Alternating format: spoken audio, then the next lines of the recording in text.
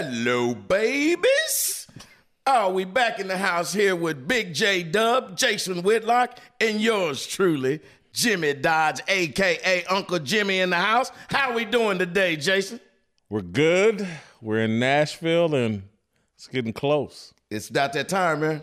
Jason, listen here, man. Honestly, I got 10 more questions for you. And I got to ask you before we start this show, starting on July 6th. I'm going to tell you, man, this thing's kind of fun, man. I'm enjoying hosting this little thing, putting you on the spot, watching you sizzle like hot bacon on a hot griddle, man. These questions here that I'm going to shoot for you today, I'm going to be honest with you, these going to be a little bit more trickish than the first ones, all right? A little more who? A little more trickerish. Yeah, just listen. Just listen. It's going to be a little more tricky. See, if you'd been part of the game, you could understand it, but just listen to me, all right? Go ahead. All right, let's keep this real. First of all, this new show that we're going to do is called Fearless, all right? So if you're going to call your show Fearless, let's show people how fearless you're going to be, okay? Now, you've worked everywhere and for everybody in this industry. Am I right? You've had more jobs than Cardi B done had one-night stands, okay? You done had more beef than a drive-thru at McDonald's on a Friday night, okay? So I'm just going to ask you your thoughts on some people that you've worked with. You've worked with some of the biggest names in sports media, and I don't just want PC answers, okay? Or in your phrase, I just don't want CP answers, you know. CP, what is CP? Colored people answers. Oh.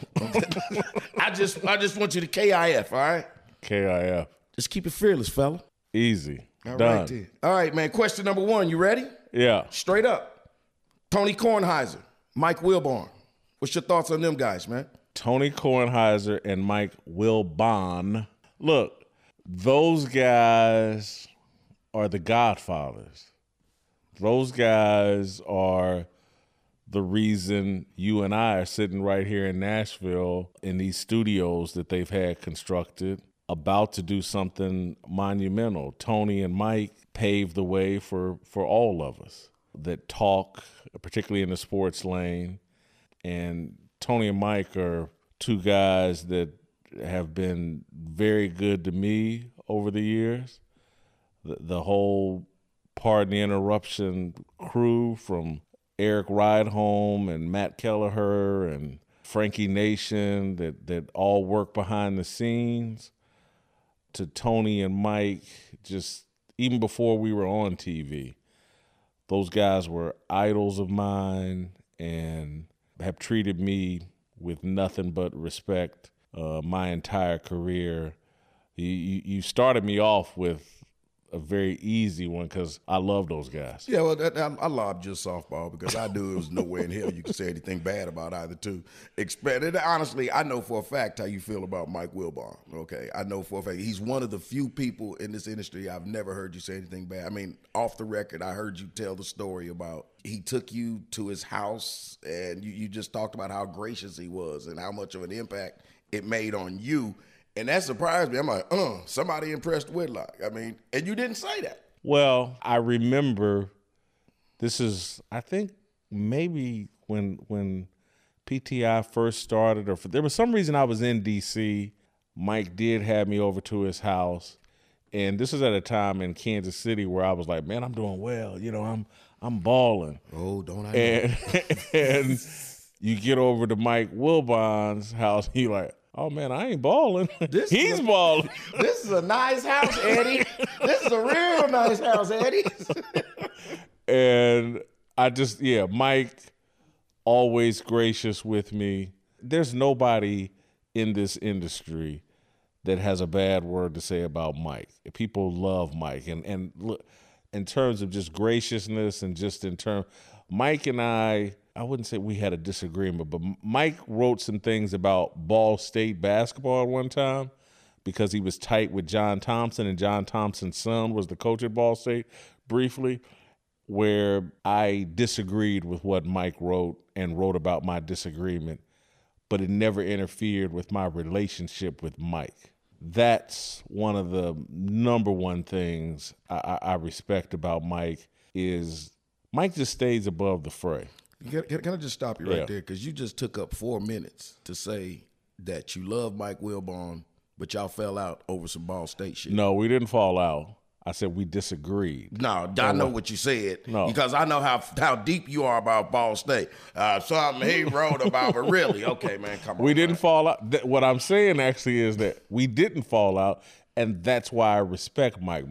Anytime I've ever called Mike and needed anything, Mike's always picked up the phone and given me what I needed. All right, very good. Question number 2, the captain.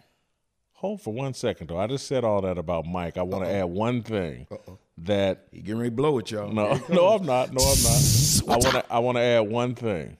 I'm actually slightly closer to Tony Kornheiser. I wasn't even gonna say that. I was gonna let Tony deal with that one. Go ahead.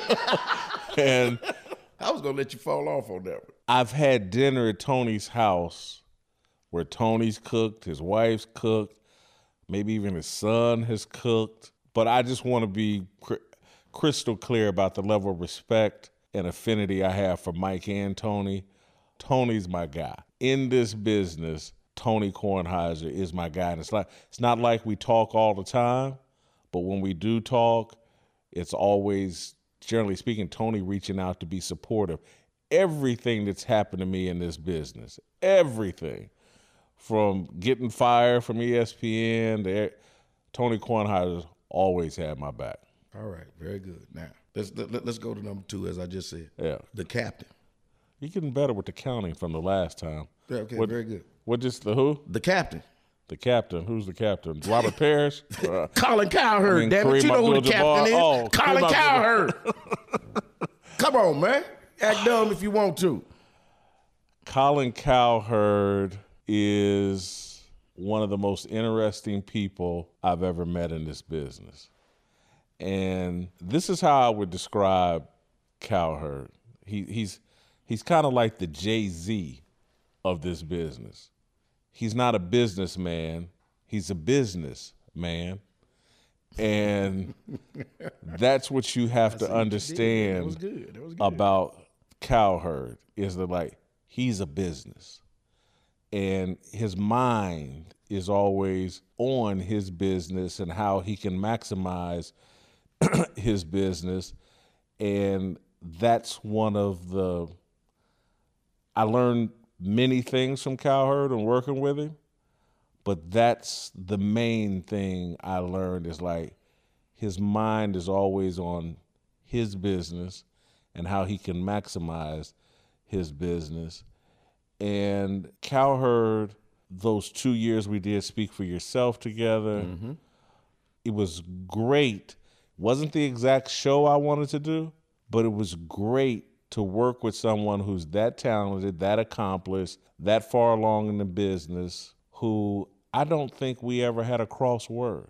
I don't think we ever had a passionate disagreement about anything. We disagreed about some things, but it was never personal, it was always professional. And I appreciate the way Cowherd handled the end of our show and creating the room and space for me to do Speak for Yourself in a way that I truly believed in a way that I thought could max out Speak for Yourself. I think the process of working with Cowherd was terrific for me, and I appreciated the way he handled all of that. And I respect the way he handled all of that. He's a unique dude. Now, he's got some quirks and some funny things about him, but overall, just a dude that's about his business. I noticed, I thought it was interesting. You said that you called him Jay-Z. Yeah. So would that make you Kanye? No. I'm more public. Are you saying you wouldn't take a Kardashian if you had a chance? I'm definitely that. I would love to be. I would love to be Kanye. You couldn't even let that one go. Yeah, definitely that. Definitely that. But I would say I'm more Public Enemy. I'm more Chuck D. Okay, how the hell did you get that from? I'm rolling with Colin Cowherd and your analogy of Jay-Z. I'm in a different lane. I kind of like that Kanye thing because, you can't tell Kanye nothing. Kanye, I'm telling you. Kanye's nuts. Okay, but I mean, look, right now, I heard that you're supposed to be speaking at his sermon next Sunday. Is that true or not? Kanye loves Jesus. Now, I respect that about him. Now that's what I heard. Kanye's super talented. I respect that about him. Kanye about to be broke as hell when Kim put this child support on his ass. He gonna need Jesus. All right, man. Okay, man. Anyway, listen. Well, hold on, man. I mean, you worked at Fox as well. What's your take on Cowherd? Hey, man, Colin Cowherd, first of all, he's a lot taller than what you realize. Yeah, he's 6'2". Yeah, I mean, he's actually a lot taller. He's a class act, man. He's always treated me good, man. He would honestly just walk up and ask my opinion of things, you know.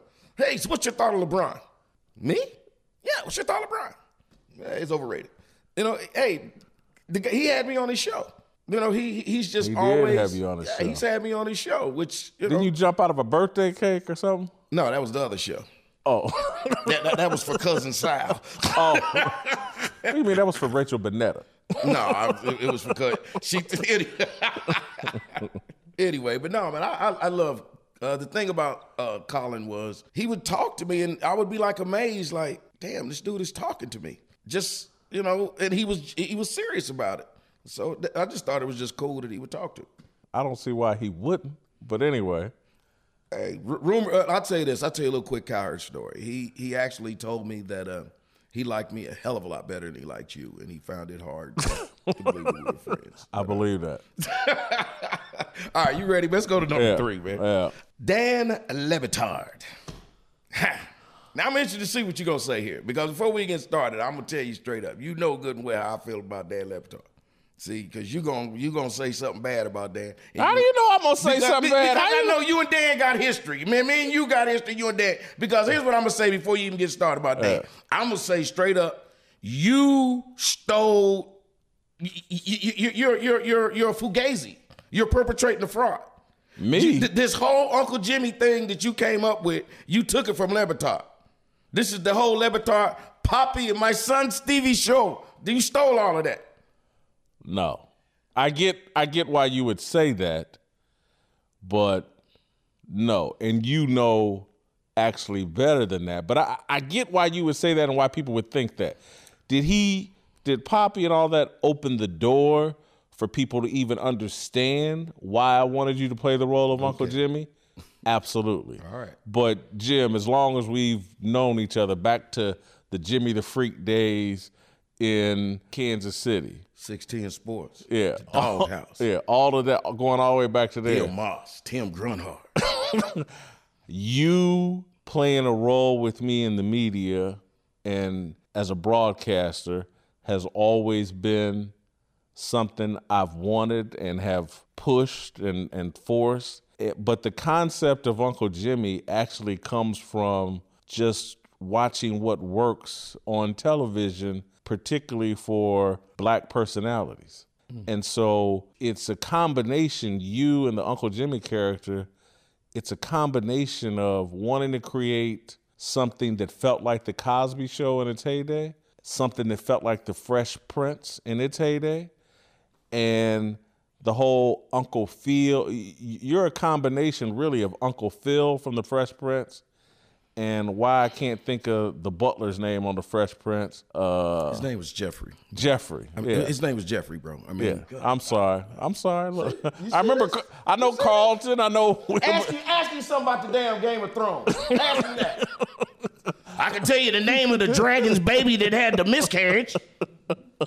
Come on, man. But it's a combination of that and just wanting to create a family environment. And so having the Uncle Jimmy, having Darnell basically play the role of me and Marcellus's little brother, it's all about trying to create a family vibe and energy because that's what works. Okay, that's true, but let's keep it real. If Uncle Jimmy was on the Cosby Show or the Fresh Prince or whatever, I would have been whooping somebody's ass. Whether it was Carlton, whether it was Will, or whether it was Darnell, somebody would have got their ass whooped in the good old days if I was running around, because I wouldn't have tolerated that mess. Well, anyway, go ahead. I'm sorry. Well, do you let me before you? Go ahead. I have not given you my thoughts on Dan. I wasn't done with Dan. Oh. You went off on me. I was getting ready to go back. I'm already on this Well, because. This, like I said in the beginning. yeah. I said in the beginning, You and Dan was boys. But now you started this. See, you've been doing good so far. I got the strangest feeling you're getting ready to fall off. What's the deal with Dan Le Batard, Jason? Come on. Look, man, Dan, in the business, there was a time when Dan and I were the closest friend I had in the sports writing business. And when I came to ESPN the second time, and when I was under more heat and scrutiny from outside forces, I think, and I don't say this to disparage him in any way, but I think that, no, don't joke here.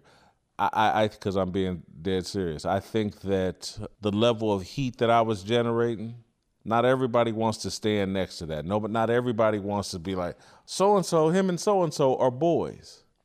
And so I think there was a level of distance Dan wanted that was safer for him. I felt like he operated and did some things to create that space. And several things. Again, when Deadspin and those people were out to get me. You thought you and Dan was boys. You thought Dan had your back. No, I'm explaining that I think Dan was my friend and did have my back, but there's a level of heat that not everybody can take. It's very difficult. But you can't be mad at people about, I'm not. That's what I'm saying. People don't like heat, man. Everybody ain't built for it. Again, everybody don't have the melanin. I'm actually saying that I'm trying to be pragmatic and just say that he's not built for that kind of heat. And that's not a knock on him. Not everybody is built for the kind of heat that I generate, or even being friends of me, what that heat that it generates, and being as high profile as him and wanting to be successful and not caught up in that heat.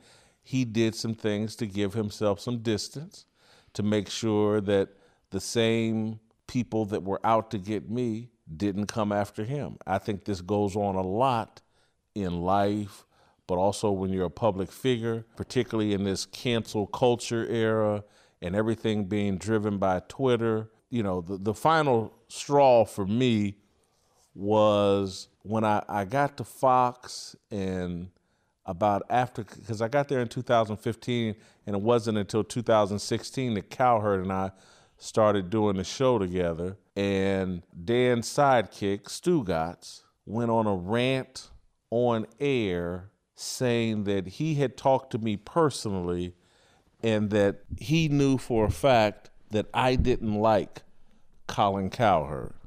Stugotz started telling some story about some conversation me and him had, and he told me that I didn't like Colin Cowherd, and basically made the inference that I had told Stugotz, or insinuated to Stugotz, that I thought Colin Cowherd was a racist. And this happened on Dan's radio show, and Dan sitting there giggling and laughing as Stugotz tells a bald-faced lie. Never had that conversation with Stugotz. Never would have that conversation with Stugotz. Never been remotely close enough to tell Stugotz anything that I really believe. I don't roll that way. You know me better than virtually anybody in this industry. If you think some stranger is going to know my intimate thoughts about somebody I'm working with or potentially could be working with, or somebody, it's just not going to happen. Stugotz is Dan Le Batard's goofy sidekick, not my boy, not my guy, we just don't have that type of relationship. And so here I am starting off a work relationship with Cowherd, and on Dan Le Batard's show, Stugotz is stirring shit on my relationship with Colin Cowherd. And I was like, this is a bridge too far. And then when it became clear, because I think over social media, over Twitter, when the thing was circulating that Stugotz said this and people were asking me about it and blah, blah, blah, I said very directly over social media, this is a bald-faced lie. This is some straight-up bullshit. And I let it be known that I was bothered that Dan did nothing, didn't correct it, didn't say, this is supposed to be my guy to some degree, even at this point. Never corrected it, never said anything. And then their underlings basically started promoting, That's just Stugotz being Stugotz. He was just joking, and you don't get the show if you don't understand. And it was all harmless. There's just no way you can define that kind of BS, those type lies, when I'm starting out a work relationship with Colin Cowherd, and there's that kind of insinuation. That's not something you should be joking about. From there, without any animus, and again, I could tell additional stories. It's okay. I could tell additional stories of like Dan providing space for himself, some distance to make sure the bad guys don't come after him. But after the Stugotz thing, I was like, okay, let me just wash my hands. I'm a little too hot for this situation. Let me give him the space that he needs. And, look, I was not the woman Dan's married to, but the girl he was dating previously. We have vacationed together. Yeah, I've been to girl out in Vegas Vegas and all that. Friends with Dan's parents, mama, and the whole nine. But not everybody is built for the kind of heat that I generate. So I don't blame the guy. We do two different things. So, in other words, it's Stugotz's fault that America doesn't have the Uncle Jimmy and Poppy show. Right? It's Stugotz's fault. There it is, America. There's your answer. All right, then. There you go. Okay. So, Now, all right. Now, did I just keep it fearless or not? You kept it long as hell. That's what the hell you did. Listen, man, you got a little personal. Good God, man. Let's get back to business. And I'm gonna warn you that you do that with this one, and we're gonna have a problem. Do what with this one? Okay, I'm just tell you this next Tell name. the truth. No, okay, tell the truth if you want to. All right, this is why old people tell you: tell the truth, shame the devil, and you can pay your rent on next Monday. All right, listen. Number 4. Here we go. You ready for this one? Yeah. I'm warning you, Jason. Don't get crazy. Here we go. Marcellus Wiley, a.k.a. Marcellus. Marcellus is exactly who I thought he was. A great She sound like Denny Green now. Marcellus Green is exactly who I thought he was. Go ahead. A great American success story. True that. And Marcellus, as I was talking about you and the Uncle Jimmy role and where it all came from, the reason I wanted to work with Marcellus is because of his narrative arc, because of what he represents. Dude comes from South Central in a real way, not in some kind of phony. He wasn't in the zip code next to it or blah, blah, blah. He's from South Central in a real way. Went to an Ivy League school, graduated, played in professional sports, and then used his success in professional sports to uplift the family he was born into and to build a family with Anna Marie.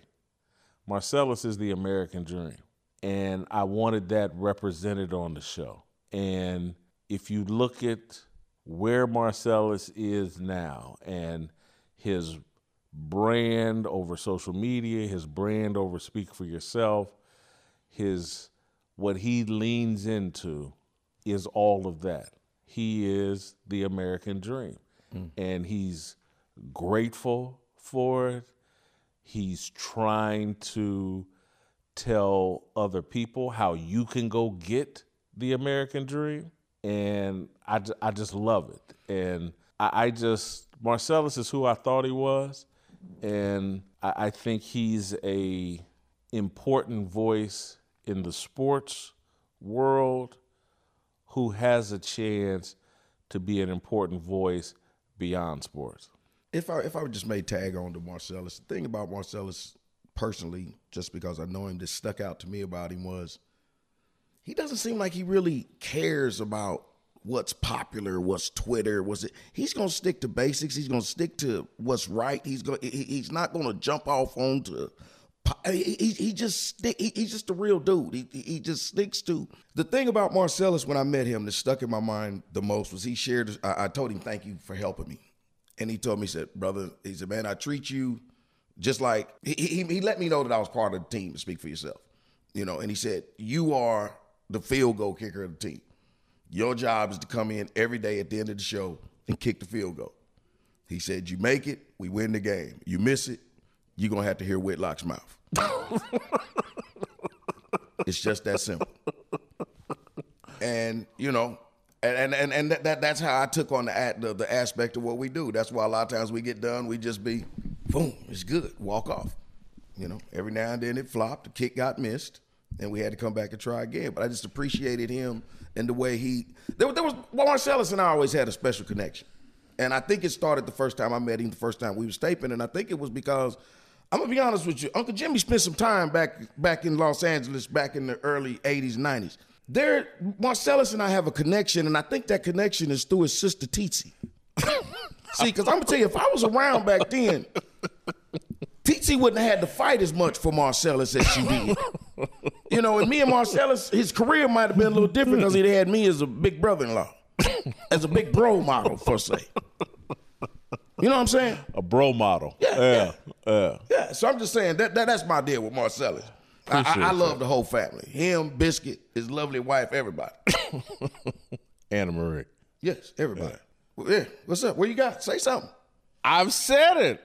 We good. So I'm trying to get you. You ain't got nothing bad to say about my guy. What would I have bad to say? That's all I want you to say. Very good. Here we go. You ready for this one? Yeah. Now let's go to your neck of the woods. Go. Let's go to Detroit. My guy, Jalen Rose. Wow. Man, I've known Jalen since he was 19 and, part of the Fab Five at Michigan. Came out better than anybody in the Fab Five now that it's all over. Let's look at it. Let's keep it real. That's a bold statement. Look at his checkbook. Juwan Howard's the head coach at the University of Michigan. He's married to Molly Quam. Jalen is, yeah. Yes. I'm just saying, it's a hell of a difference from the Fab Five and long shorts to Molly Quam. That brother's made it. Molly Querim, I believe, is her name, or Karam, but Molly. Look, Chris Webber had a hell of an NBA career and had a good broadcasting career that I don't think it's over, but it is with TNT. Jalen Rose has done very well. Jalen, it's hard for me to say anything bad because he played on the Pacers' greatest NBA team and helped us get to the NBA Finals. And I think, even if my memory serves right, I think he was the leading scorer on that team ahead of Reggie Miller, just slightly, by the smallest margin. And so Jalen is a big part of fond memories I have as a Pacer fan. He has certainly just come a long way as an individual. The Jalen Rose Academy that he started, again, LeBron gets a lot of credit for starting schools and whatever as an athlete, but David Robinson and Jalen Rose, I think both have been involved with creating academies or schools long before LeBron James. I think, just keeping it all the way real, I think Jalen is a solid broadcaster who could be a great broadcaster if someone helped him clean up some of the annoying things he does that he thinks are funny. If someone tapped him on the shoulder, hey, man, I love you, man, but quit singing on NBA Countdown. Your voice is horrible and it's annoying. Like when Shaq does it, his voice isn't as... Are you going to try to say that that Shaq's voice is better than Jalen Rose? Slightly. It's not as annoying. And when Shaq does it, it's funny. Have you heard him sing on the Tony Tiger commercial? They're magically delicious. Come on, man. But, my possum's about ready. Overall, Jalen is a talented guy who's a survivor. He's a Detroit survivor. That's what I get from Jalen. Jalen made the best of everything. Yeah, he's a survivor. And again, look at all the different roles he's had at ESPN. And it's like sometimes I'm just telling you, he's good, he could be great because he's had some great moments on ESPN. And some of the advice I'm giving him is like advice that sometimes my sense of humor has gotten me into trouble, or things that I think are funny and want to laugh about. Maybe the joke's only landing with me. But anyway, that's... I'm going to cut you off right here. Yeah. I want to just go with that because you're giving some advice to Jalen Rose. I'm going to throw a name. I'm going to throw a curveball, and I'm going to ask you to give somebody some advice in their career. What advice would you give what's our guy's name that just got fired, played for KU? what's his name? Paul Pierce. Yeah, what kind of advice would you give Paul Pierce? Because he said he's doing fine. Yeah, I think that Paul, it would all be speculation. It would all be, but I'll just, anytime you would film yourself at a private party with strippers and alcohol, and you would put that out on Instagram or into the universe, my first thoughts, and total speculation on my part, but if you look at the video, my first thoughts are like, hey man, do you have a drinking problem? Because these are the kind of decisions, and again, just keep in mind, my father owned a bar my entire life. Right. I'm very familiar with drinking problems. I know that the overwhelming majority of mistakes that I made as a young person from 20 to 45, and I was never a big drinker, but my big mistakes, generally speaking, had something to do with alcohol. So my advice to Paul would be to, have a conversation with himself. Does he have some sort of substance abuse problem that caused him to make that type of mistake?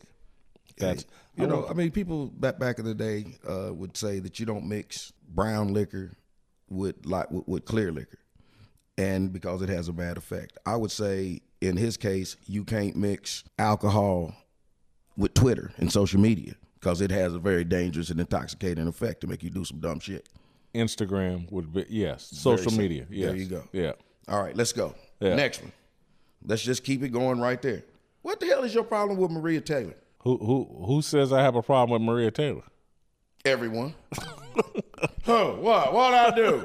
Well, I'm seriously, man. Clear this up, man. What is your problem, man? I don't have a problem with Maria Taylor. I wrote a column about Katie Nolan and the privilege of beauty as it relates to sports broadcasting and broadcasting in general. I referenced Maria Taylor and a few other people in the column. If anybody would go read the column, my praise of Maria Taylor is off the charts in terms of, I think I may have called her in the column, I certainly call her in private, the unicorn. She, and I don't mean this in any way, in any negative or sensational way, she makes love to the camera, man. I'm just telling you, she makes love to the camera. And it's not everybody has that natural gift. Not everybody comes across that positively just on camera. Her energy. It's a gift. Yeah, her energy can be so positive, and she's so beautiful. She's just a natural to me. But my questions or my concerns were like, hey, don't get caught up in all this militancy and you gonna be the black, unapologetically black on TV. This whole thing we have as black people that at all times we got to represent our color. And nobody else runs around feeling this way. I got to be unapologetically white. I got to be unapologetically brown. I got to be unapologetically yellow. It's all stupid, and it's a little box as black people we put ourselves in. And you'll hear all these people, and again, I don't know how Maria Taylor grew up. I know how I grew up and how a lot of black people I know grew up. I never hear anybody talk about, man, I'm going to be unapologetically Christian. Isn't that a higher version of yourself than trying to be unapologetically black? And I'm not saying that those words have come out of her mouth, but I see so many broadcasters think that every day I got to prove my blackness on TV, and it's a mistake. Where'd that come from? Social media and Twitter. I mean, we talk about that, but where did it come from? Why is it that, Confucius once said that one should not shoot one's mouth off unless it's loaded. Where did this just come from that we just have to just shoot our mouth off and just say something until we know? Where did that come from? Because most people now in the broadcast industry, their number one thought is, how is what I'm going to say going to be perceived over Twitter? And so they get on TV And even during the broadcast, they're checking Twitter during the broadcast to see how they're being received, and that's how they're judging themselves. And Twitter is rigged to make it appear that saying racially divisive stuff is the most important and the best thing you can do on TV. And I've seen too many people make the mistake. And all I've ever said about Maria Taylor is, man, she's got the talent to be whatever she wants to be as a broadcaster. She could be the next Oprah, and I say that in all sincerity. Okay. But if her goal is going to be, I'm going to be the blackest person on TV and I'm going to keep it black all the time, she'll never be the next Oprah. And there will be people that will hear this and think, oh, man, Jason don't want people to be black. And I'm just saying, there's something far higher to be than your skin color. Far higher. Just being a good person, being a Christian, being an American, being responsible. I'm going to be the most responsible person I can be. Try that. Try. I'm going to be the best father, mother, aunt, uncle, cousin, friend. Any of that Person is better than I'm going to be the best black person, because at the end of the day, your skin color, whether you're white, black, brown, yellow, is just not that significant. And I've seen too many people, but it's like being black is easy. Being responsible, trustworthy, self-aware, Christian, any of these things are far more difficult, and people don't even try. sounds to me like what you're saying is that Maria Taylor would probably come out a whole lot better if she just tried to be a sports journalist rather than trying to be a black sports journalist. No question about it. Just because she can just be the best. She can just be the best. Period. Take color out of it. Maria Taylor could be the best. That's all I've ever said. I love Maria Taylor. That's why I wrote and said, here's my advice. All of this militancy stuff, and now you're going to be the Yas Queen of ESPN, and you're going to, I don't want to speculate about what's going on, but basically I would say don't follow in Jemele Hill's footsteps. You don't want to just be a Twitter feed. Go ahead. All right, here we There go. All right, number 7, Skippy. Skip Bayless. Skip Bayless. You know, me and Skip's almost like family too. You know, I lived in the same building with Skip Bayless's sister-in-law. And Y'all dated? No, I did not. We see, so men and women can be friends. Oh, y'all were friends. We were friends without all of that other shenanigans. And that's why let me just go ahead and say also what you're saying is, I think her name was, what was her name? Joy. Don't play like you didn't know her name. Oh yeah. Anyway, but see, the don't thing play like y'all listen, didn't have dinner together. Here's the point. Let me just say this. See, I probably shouldn't say this, but she told me personally. Who? His sister-in-law? His sister-in-law. And a matter of fact, no, his sister-in-law, his wife. I actually met his wife. His wife. Dude, she got a Bentley Code convertible. Anyway, listen. Skip's wife has a Bentley? Is that what you said? Convertible Code. Listen. Two-seater. Listen. Did you ever ride shotgun? Why are you? That's why don't nobody like you, man. Stop. Shit. Listen. Skip, this is probably one of the coolest things that was said to me Skip Bayless's wife said to me, Skip, I probably shouldn't say this. Skip is a big fan of yours. He watches you all the time. I don't know why he doesn't have you on his show. Why do you think he didn't have me on the show? Now go back and answer the question. What you think about Skip Bayless? What you think about Skip, man? I think Skip treated me well when I was at Fox Sports. I think Skip is one of the hardest workers I've met in this industry. I think his passion for debating on TV is authentic. I think that, he's completely different than me because... First of all, he's physically fit.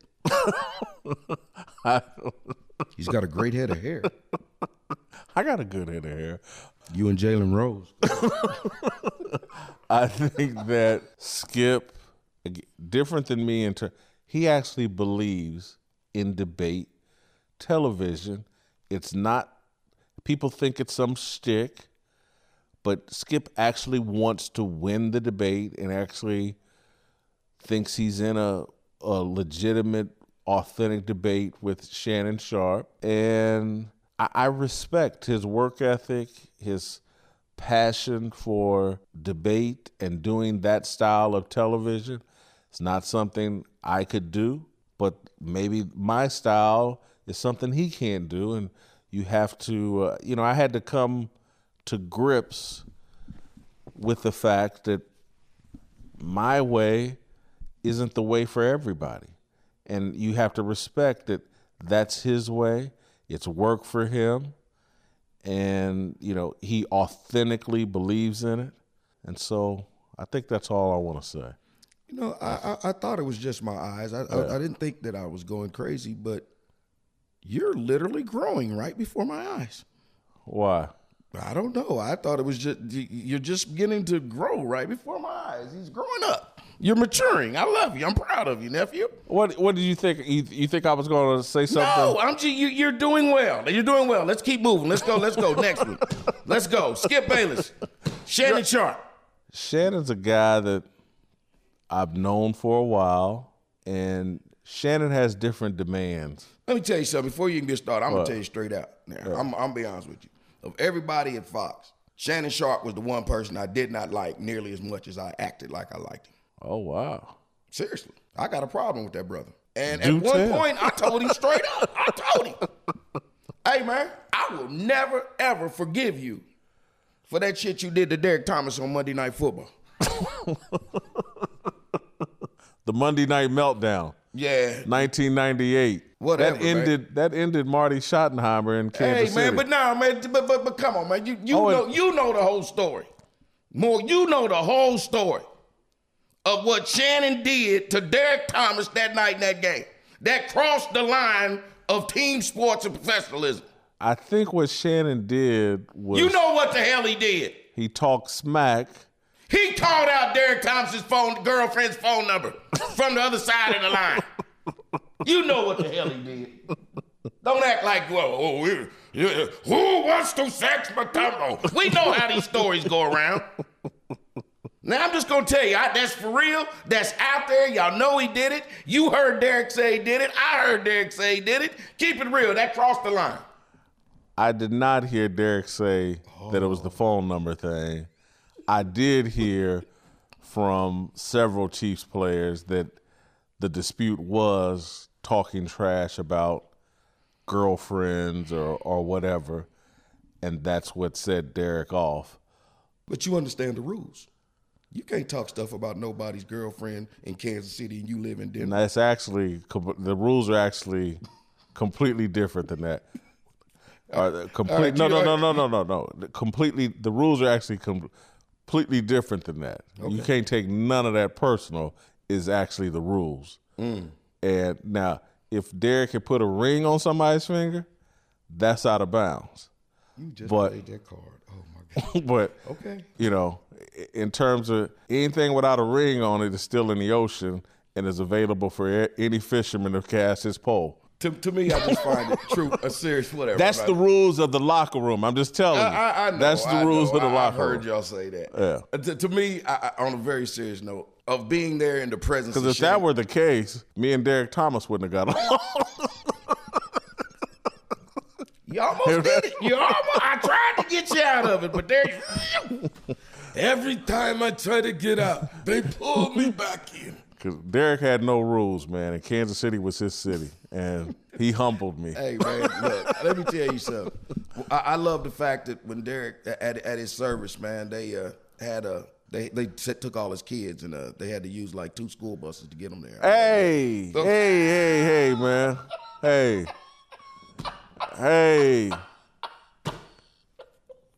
Hey, man. You know Derek was my dude, man. Okay, all right. Even though. Yeah, all right, let's go. All right, let's go to the next one here. Perfect, right. I like that. Good. Let's keep it moving. Let's keep it moving, man. Yeah. This new guy, I don't think this guy gets enough credit in the game, man. Tucker Carlson. You think Whoa, he's whoa, new? whoa! Why did you pause? You didn't think I was gonna say that, did you? No, because again, I was thinking you talking about some new guy in the sports game. He's on my list. He's the new thought guy you- on my list. I was gonna say, but he's not in sports. I thought you set it up like you was about to ask me about I know Acho. that's called a curve, Jason. Damn. You didn't give me the exact. Come on, man. Tucker Carlson, maybe right now the brightest mind working in TV. He's completely misunderstood and has been mischaracterized and smeared by a certain segment of the political activist group. But, I don't watch a lot of TV. I watch a lot of sports and I watch a lot of movies or TV shows on Amazon or Netflix. I don't watch a lot of TV. I make it a point to watch his opening monologue every night. Yeah. Or the next day or at some point. I watch his open and I watch his show 2-3 times a week, start to finish. Guy's brilliant. He's saying things that no one else has the courage to say right now. He's held Dr. Fauci accountable. He's calling BS on the January 6th insurrection because it was not an insurrection. That's a media fallacy and exaggeration. People were unarmed. The only person that got harmed was killed by police. It was an unarmed woman who had been in the service in the military. I give Tucker nothing but credit for having the balls to stand in the pocket and take on the establishment and really speak truth to power. The power is the government. He's the only guy out there, not the only one, but he's the best out there calling BS on all these government institutions and agencies, corporate media. Is he a perfect person? No, none of us are. But I got to just tip my hat to the dude and wow. Real quick, if I may just expand on Tucker. Last week, I don't remember and I don't want to misquote, but he did a story talking about the vaccine and black men, talking about how we as black men are really kind of we're not getting the straight scoop up on this vaccine, and I don't. We're the most exactly. reluctant to take it. Is the point he was making, and he was actually pointing out, and this is why I wish people would watch what he's pointing out that all these rules that are being made up about if you don't have the vaccine, you're going to be denied access or the ability to do X, Y, and Z. It's going to impact black men the most. He called it medical Jim Crow. And as black people, we're being lied to. And we're so caught up in the lie of Republicans aren't taking the vaccine. The truth is, we're not taking the vaccine. And so all these rules that they're setting up, and once they're going to start limiting what jobs you can get based on whether you've taken the vaccine or not, that's going to impact us the most. And the left is pushing all of this.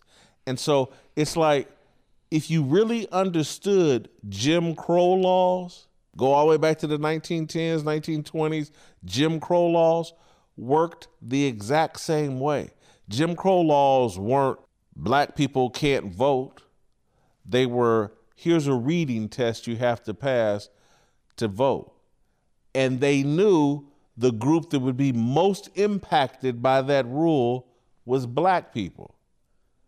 So here's a vaccine you have to take. If you don't take it, you can't do X, Y, and Z. They know who that rule is going to impact the most. They know who's going to be disenfranchised by that rule the most, but they're still pushing for it. But they're telling you, I'm really on your side. Those guys are the racists. I'm actually on your team.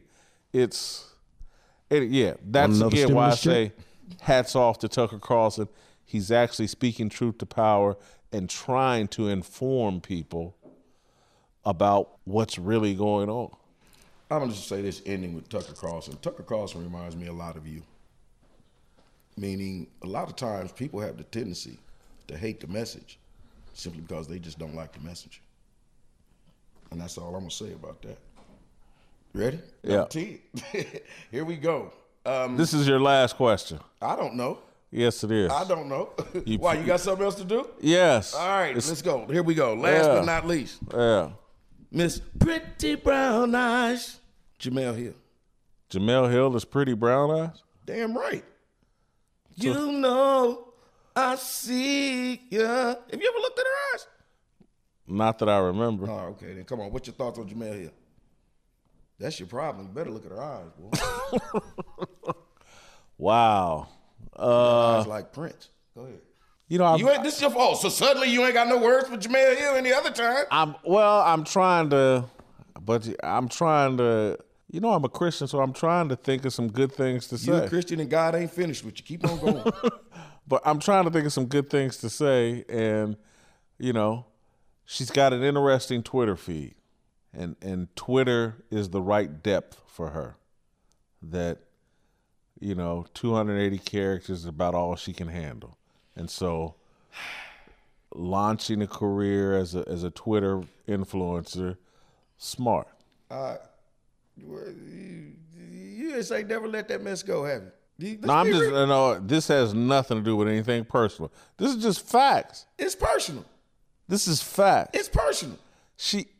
Jim, I'm a journalist. She's passing herself off as a journalist. She has no one can name. Journalistic integrity? No, but no one can name any piece of journalistic work that she's done that's of any significance or any good. It's not like she didn't try. Should have tried harder. Because again, if I'm a journalist and I've been at this, let's say she's been at it for 15, 20 years, I'm going to have some work that people actually remember, can reference, can talk about. People talk about her missteps. People talk about her comparing things to Adolf Hitler. People talk about her blog about giving BJs. People talk about her tweet saying that Donald Trump is her tweet, Donald Trump is a white supremacist. People talk about her tweets. She doesn't have any work to stand on. So it's nothing personal. I'm giving you one more chance. Now, you know me and you, boy, you done said at the beginning of this, me and you go back. You already know I know the answer to it, Jason. I don't like Jemele Hill. That is accurate. Why, Jason? You ain't get it out so we can be done with it. We got a show to do. Look, years ago when I was in Kansas City, okay, and it's 2007, and the Don Imus thing is Don Imus, Rutgers, nappy-headed hoes comment. I wrote a series of columns. That was before the days of weave. Yeah. I wrote a series of columns, or one in particular, about like, hey man, Don Imus is irrelevant in our world. There's all these rappers and everybody else talking disrespectfully about black people, black women. Everybody's a bitch and a hoe and blah, blah, blah. And we don't have any problem, but we're all up in arms about Don Imus. At that time, this was back when the truth and reality stood a chance, was allowed to breathe the oxygen and air. Oprah loved what I wrote and had me on her show for 2 days. That's when you sat on the couch. Yeah. And that set off the little green envy monster in a lot of people. Jemele at the top of the list. And she reached out to a blog, Jason McIntyre, the big lead. Damn. And you're not gonna drop any names though. Yeah. And tried to get Jason McIntyre to write something disparaging about me. And about me, I'm just going to keep it real. I had told one of my very good friends, I'm not going to use his last name, but his first name's Terrence. Very good friends. And this, keep in mind, this is 2007. I'm much younger. It's 14 years ago. I had told him a story about me being in Atlanta. Right. And hooking up with, okay, hooking up with a young lady that Let's make it to the July 6th show. let's make it to the show. Go ahead. Hooking up with a young lady that worked at I think a club was called Stop with Cheetahs. those subscriptions. Yeah. Anyway, Terrence repeated this story to Jamel. They were having some conversation about what a hypocrite I was for acting like I had any morality or whatever when I hooked up with a lady who danced at a nightclub in Atlanta. And she tried to get Jason McIntyre in a big lead to write about it. Jason McIntyre and I were friends at that time. He told me. And I ain't really messed with Jemele Hill since. Or not really. I just haven't. You know, I just no respect. So let me get this right. So you just got mad at her for not doing any journalistic integrity work. Yeah. So she just went after a story, tried to get a lead. She didn't get the story for trying to get the lead, and Jason McIntyre didn't sell you out, which was good on that behalf. But you're gonna still chastise her for that because she wanted that story. I mean, I understand it. I know it would have been hard to believe. Okay, there's aliens, and Jason hangs out with exotic dancers. I know that two are going to be hard to believe. Jemele, let me tell you something. And I'm going to be honest with you. I want you to know how your career could have gone in a totally different direction. Because I don't know what you tried to get Jason McIntyre to tell you any stories about him for. Girl, you could have called me at 913-284. I would have told you everything you need to know. I would have gave you videos from Diamond Joe's. I would have told you about Diamond, Champagne, Destiny. Oh, we got to go? Yeah, we do need to go. Okay, I'm just saying, Jemele, you call me. I'll hook you up. Y'all want to know the scoop? I'll tell you. So let me end it on this note. That was 14, 15 years ago. You no longer have a request for?